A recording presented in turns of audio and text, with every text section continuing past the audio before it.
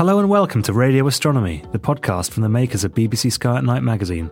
You can subscribe to the print edition of the magazine by visiting skyatnightmagazine.com or to our digital edition by visiting iTunes or Google Play. Greetings, listeners. It's time for the August episode of Radio Astronomy. I'm news editor Ezzy Pearson, and I'm joined on the podcast today by production editor Neil McKim. Hello. Coming up later in this episode, we'll be talking to Keith Hayward about the Chinese space program and telling you our top stargazing tip to see in this month's night sky. But now we're going to take a look at what we found out whilst putting together the August edition of the magazine. And in this month, I wrote a feature about the edge of the solar system, how we've explored it, how we know it's there, and what shape it is. So what do we actually mean by the edge of the solar system? That's quite a tricky question to answer, actually. The sort of edge, as we know it, basically starts at the orbit of Neptune at around 30 AU. Where 1 AU is the distance between the Earth and the Sun, which is about 150 million kilometres. And beyond the orbit of Neptune, there is a region known as the Kuiper Belt. So this is the home of a bunch of icy rocks that are the leftovers from planetary formation. You might have heard of at least one of them, and that is the now dwarf planet, because it got demoted, Pluto, which New Horizons flew past a couple of years ago. There are other dwarf planets out there, places like Eris, but there's also lots of smaller objects that make up these Kuiper Belt objects, they're called. And the entire area is filled with these things. And these go out to about 50 AU, so that's 50 times the Earth-Sun distance. And the edge of the Kuiper Belt, that really marks the edge of the planetary neighbourhood, of where there's things that are actually physical blocks of stuff. Then beyond the Kuiper Belt, you get to a region known as the heliosphere. In reality, the heliosphere is actually a solar bubble which encompasses the entirety of the solar system. So that includes all the planets are inside the heliosphere. But when you get out beyond the planets, that's a region where it's pretty much that's all there is. The heliosphere is a bubble filled with lots of particles that originate from the sun. It's the sun's solar wind, and it's kept in check by the sun's magnetic field. That keeps it all in a nice, they think it's a sphere shape, but we'll get onto a bit more about what shapes it is in a bit later. Now, the edge of this heliosphere, there is a region called the termination shock. And this is about 90 AU out. And this is the point where the solar wind drops to subsonic speeds. And the speed drops because you have the interstellar wind outside pushing in on this wind that's blowing out. The interstellar wind is the particles from other stars created in supernova that exists between all of the other stars and sort of threads its way throughout the galaxy. And that's pushing in on our solar system, and it slows down the wind as the solar wind hits into it and slows it down. And that termination shock is the region where that happens. And actually, where this termination shock lies breathes in and out with our solar cycle. Every 11 years, the sun has a period of activity. So it's incredibly active, and then it dulls back down again, and then it comes back up to be really active and lots of sunspots going on an 11-year cycle. And the solar wind reflects that. It strengthens and it weakens and it strengthens. And where that termination shock is, we think breathes in and out as the sun gets more or less active. Then you reach an area, finally, which is the heliopause, and that is the very edge of the heliosphere. That is the point at which our solar system particles stop and the interstellar part space takes over. It's related to where the sun's magnetic field loses out in its war against the galactic magnetic field. The two sort of blend into each other. And so the sun can't keep that protective bubble anymore, and the interstellar particles take over. And that lies at around about 120 AU. And this boundary, because you've got two magnetic fields coming together, it's incredibly chaotic. It's all mixed up. There's lots of stuff going on. And that causes lots of bubbles and magnetic bubbles, not, nobody's running around with like a toy and a bubble blower or anything. These bubbles of particles that are out there. And that's at around about 120 AU. And then beyond that, you have interstellar space, which is about 40 times greater density than our own inner solar system. And that's pushing in on the heliosphere the whole time. However, once you're in interstellar space, you are technically still inside the solar system for a good couple of light years, because you are still under the sun's gravitational influence. Its magnetic influence has fallen away, but its gravitational influence is still pulling on you. It's still trying to make you come back in towards the rest of the solar system.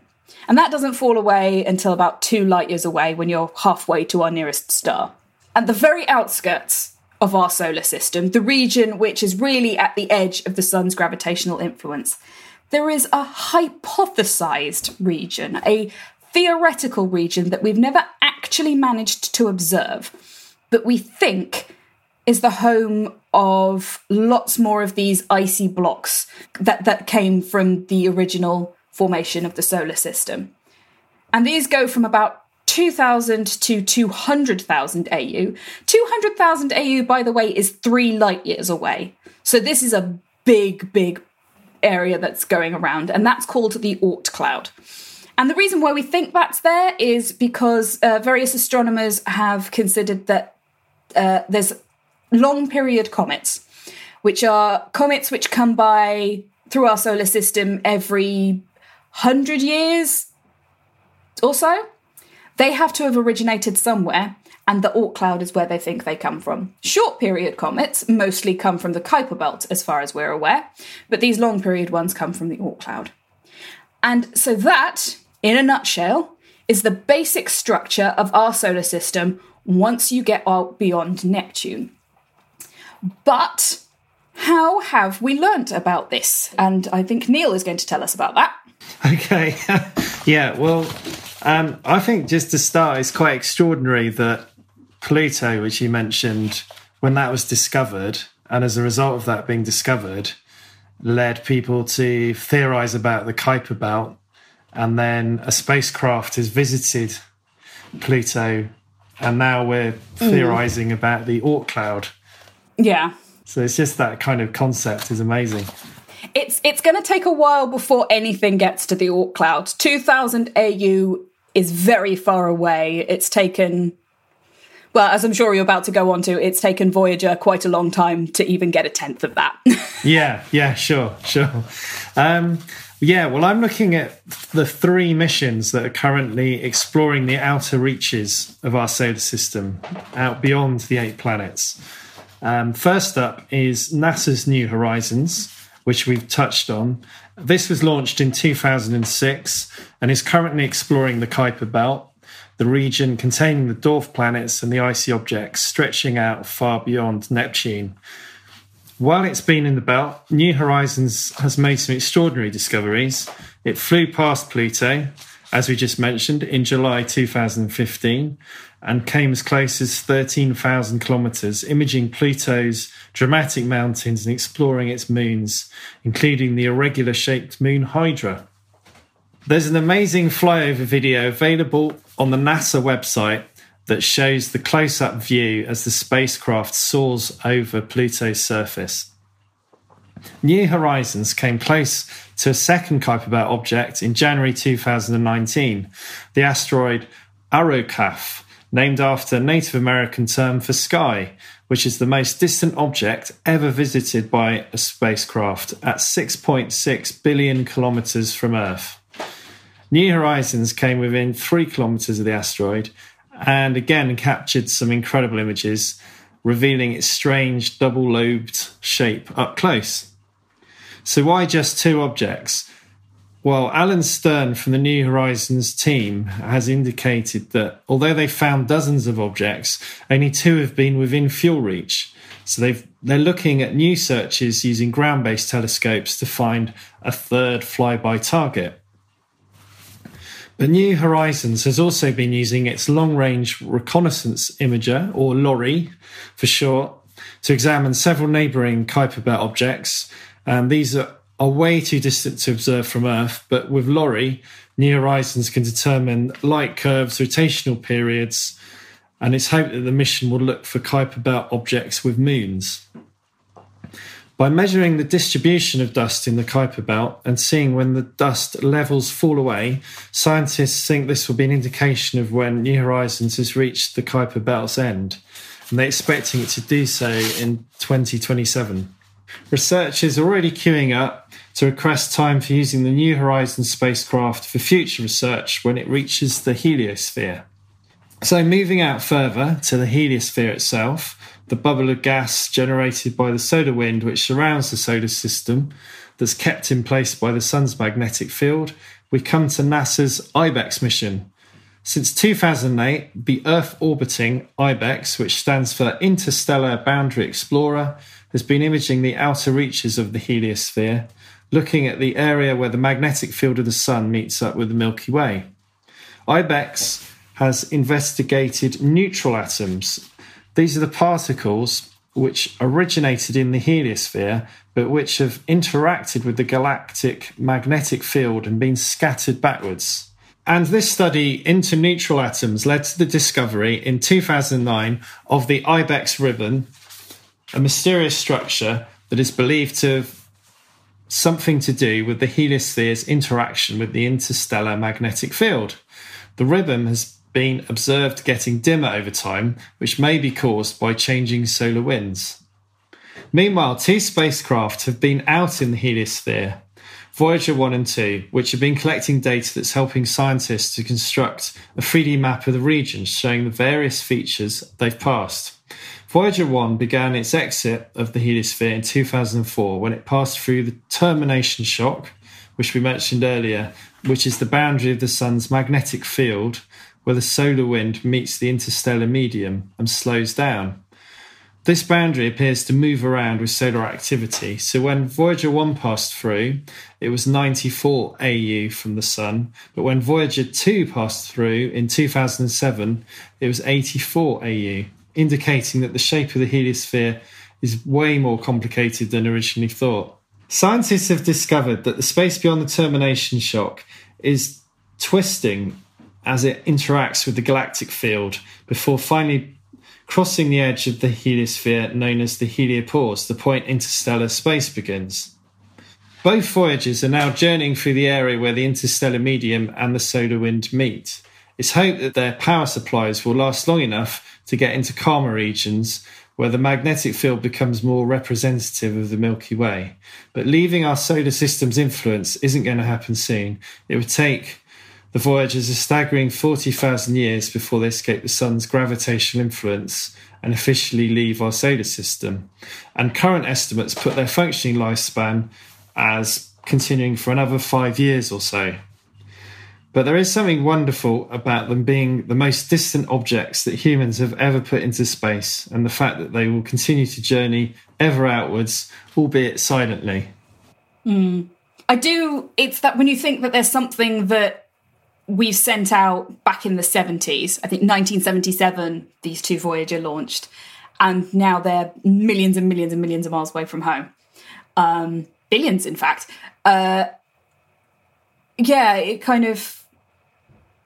It makes you feel both small and very big at the same time. Yeah. Like we're a tiny little human race on this one tiny little planet, but we've managed to get out there and send something out into the deep solar system.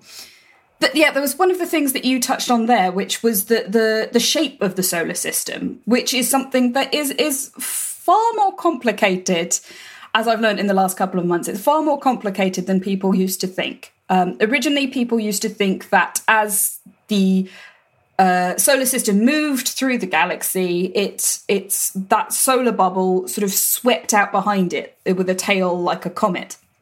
And as we actually get things out there into that area of space, we're seeing actually it's probably a bit more complicated than that. There's various different models, they're called now. So basically people have taken what we know about it, shoved it into a computer and seen what can make it fit.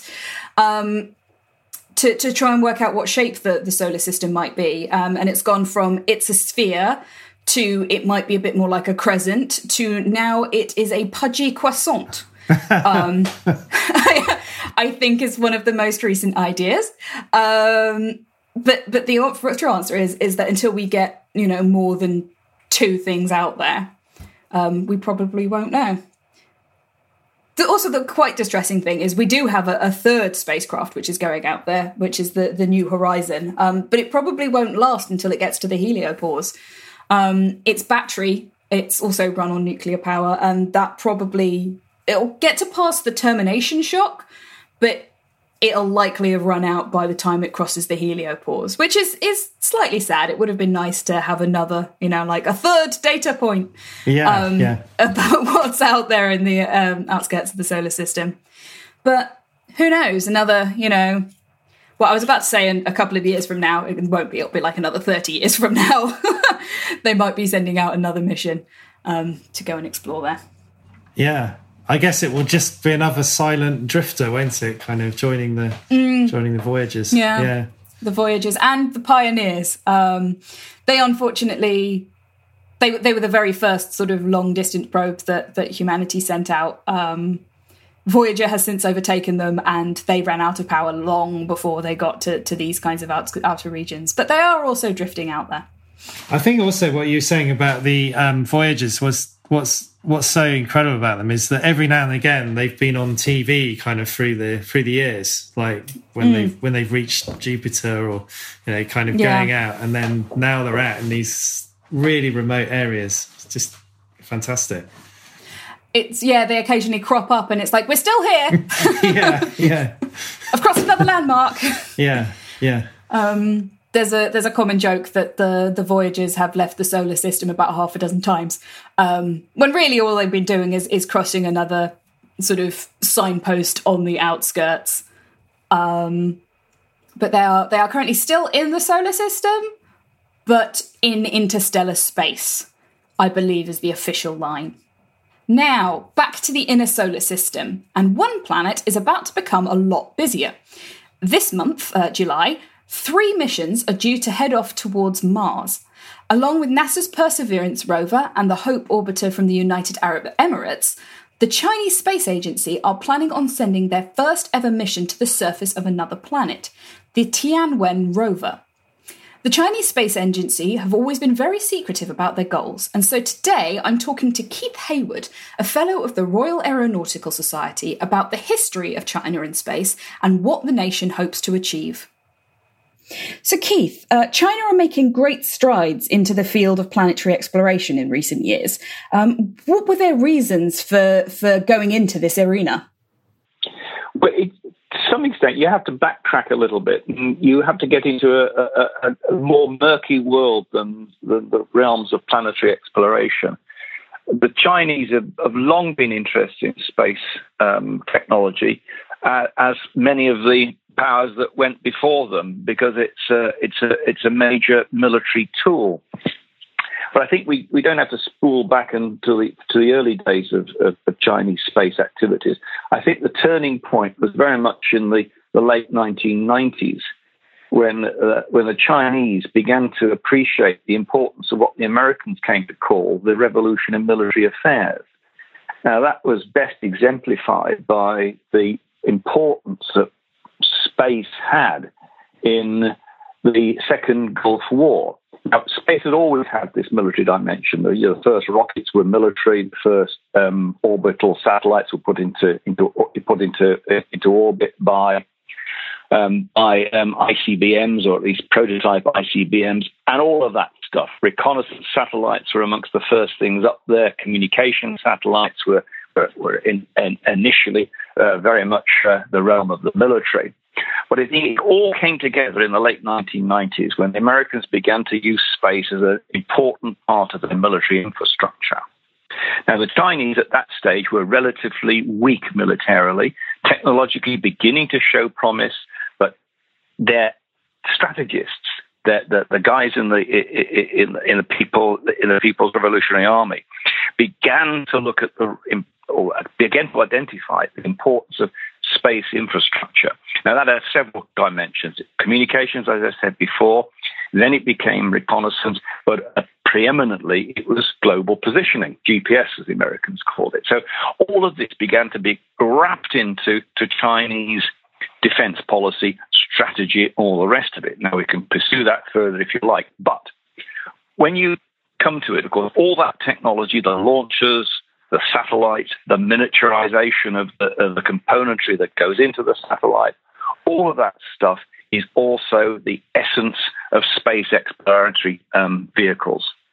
And certainly when you start thinking about what you can do with remote sensing satellites, what you can do with robotics, now there's another convergent technology. If you put space technology and robotics together, you get yourself a very potent tool for planetary exploration, for putting landers on the moon, putting landers on Mars, as the Chinese are proposing to do very shortly.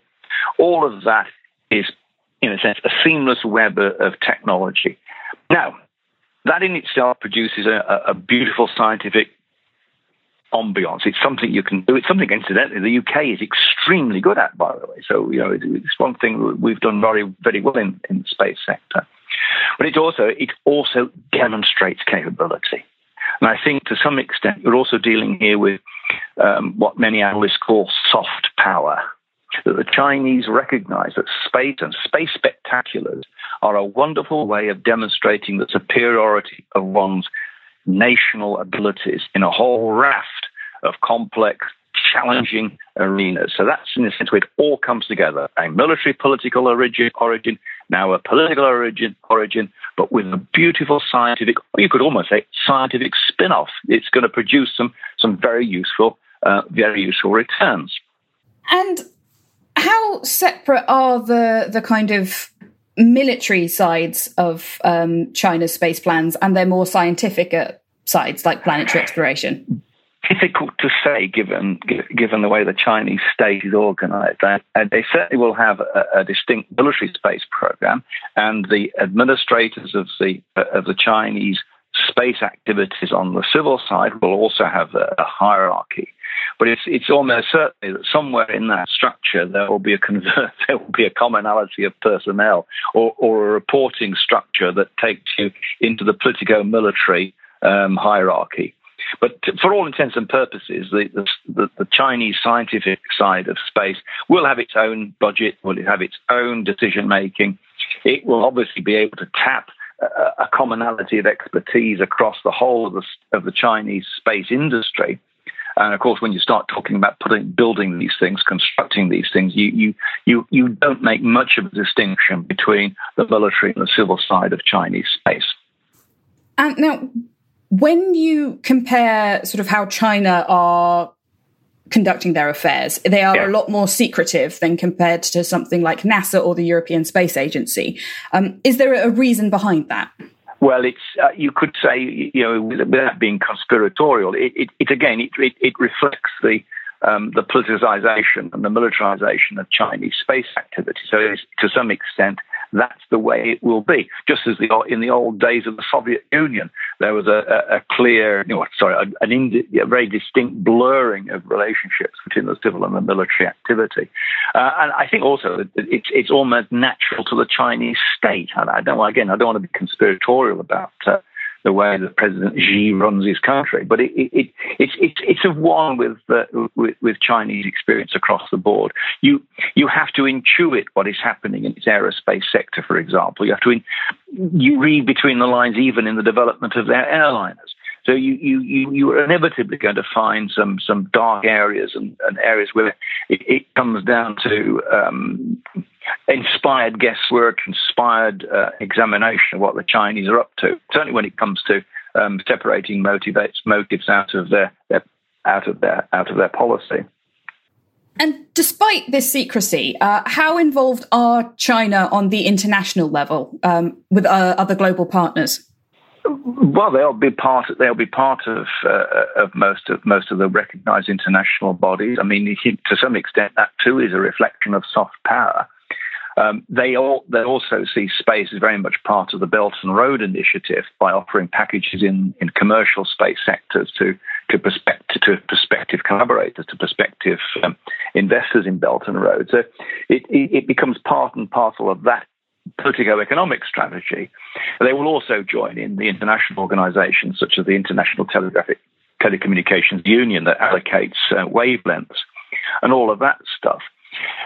That being said, of course, they had a reputation of breaking international norms. I mean, one occasion they had launched a test of an anti-satellite missile, which broke up a target in lower Earth orbit, which of course it contributed mightily to space junk, which produced a huge amount of international opprobrium hitting the Chinese for deliberately making more mess in that critical orbit.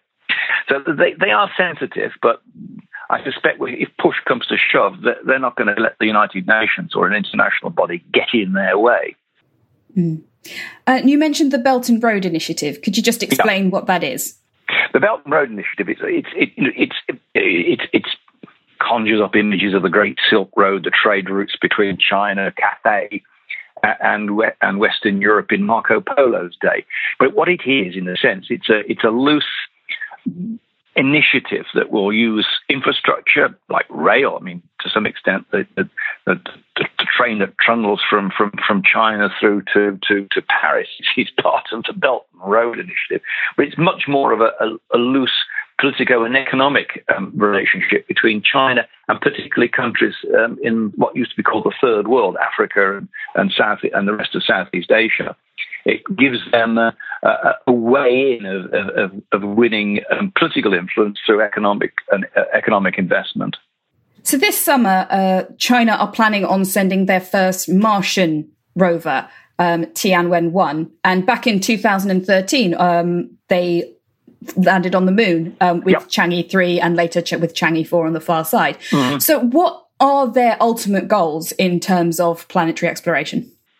Well, I mean, to some extent, this is a well-trodden path. Well, it's certainly a well-trodden space route. Is to target the near planet, the near planet, moon is not a planet, the near Earth object, the moon. It's everybody goes for the moon. The Indians have had a go at it. I think the Europeans have, I think, put stuff on. I can't really recall how many. Of course, the Americans are still the only people to have put human beings onto the moon. So, in a sense, that's an obvious target. Mars is the most interesting of the near planetary neighbours. Venus, to some extent, is still a mysterious planet, and it's got certain issues that make it very difficult to actually plonk something on its surface and have it rolling around. But Mars, in a sense, is regarded as a cold desert world, which is more amenable, as we've seen already, to putting a robotic instrument package onto the surface and have it trundle around at leisure. And so, to some extent, the targets and the strategies are pretty well obvious. That's the way you'd go. I mean, backing up behind the moon, behind the Mars lander, is a putative Chinese plan to put Chinese human Chinese onto the moon at some stage in the 2020s. A very ambitious project. Even I suspect the Americans will find it something of a challenge to repeat the glories of Apollo. But to some extent, you're dealing here with, it's the obvious thing to do. I mean, imaginative ones like ESA, I think still one of the greatest spectaculars was to put a lander on a comet. Was really something absolutely incredible. But it all together demonstrates what you can do. Because these are, I'm not an engineer, but I fully appreciate just how difficult and challenging this stuff is. And I think to pull it off, it really is the pinnacle of demonstration of a capability and a competence. You touched on there that it's a demonstration of how capable China are. How do they measure up with the other big space players, such as NASA and the European Space Agency? Technically, I think they're in there. It's difficult to make a judgment. Again, not being an engineer, I don't know what the quality of the Mars lander is likely to be, but it's not going to be far away from certainly that of the European capabilities. I mean, they put a lot of time and effort and money into the exercise, so And so far, they've been pretty well successful in achieving their objectives. But I would certainly rate them up there, if not superior. They're certainly very, very good. Well, thank you for taking the time to talk to us today, Keith. That has been absolutely fascinating. You're welcome. That was Keith Hayward, a Fellow of the Royal Aeronautical Society. Now it's time for our stargazing tip of the month. August sees one of the most prolific meteor showers, the Perseids, return for another year. This year, the peak of the shower crosses over 2 nights, the night of the 11th to the 12th, and the following night of the 12th to the 13th of August. So there's double the chance of the weather cooperating and giving you a nice clear sky. The best time to observe is between 1 a.m. and 3 a.m, which could be a little late for younger astronomers, but it could make an exciting summer holiday adventure. To get them ready, try and encourage an early sleep before the morning watch and make things comfortable. Make sure you pick a spot away from any direct sources of light, set up a sleeping bag or a sun lounger, and have a hot drink at the ready. Then, when the time is right, get the kids up, settle down, and look up at the sky. After a few minutes, your eyes will adapt to the darkness. Keep looking up, and eventually you'll see a meteor trailing across the sky. It's something you and your children won't forget for a long time. So that's it from us this month. You can find out more about the Perseids and exploring the edge of the solar system in the August issue of BBC Sky at Night magazine, where we will also teach you how to transform your astrophotography using processing software, hear what the Royal Astronomical Society is doing to help support Black, Asian and other minority ethnic astronomers, and getting an update on the star Betelgeuse. That's not forgetting our regular sections that will help you unlock the wonders of the night sky, find the right equipment to observe it with, and discover the best things to see after dark this month. From all of us here at BBC Sky at Night magazine, goodbye. Thank you for listening to this episode of the Radio Astronomy podcast from the makers of BBC Sky at Night magazine, which was produced in our Bristol studio by Jack Bateman and Ben Hewitt. For more of our podcasts, visit our website at skyatnightmagazine.com or head to iTunes, Acast or Spotify.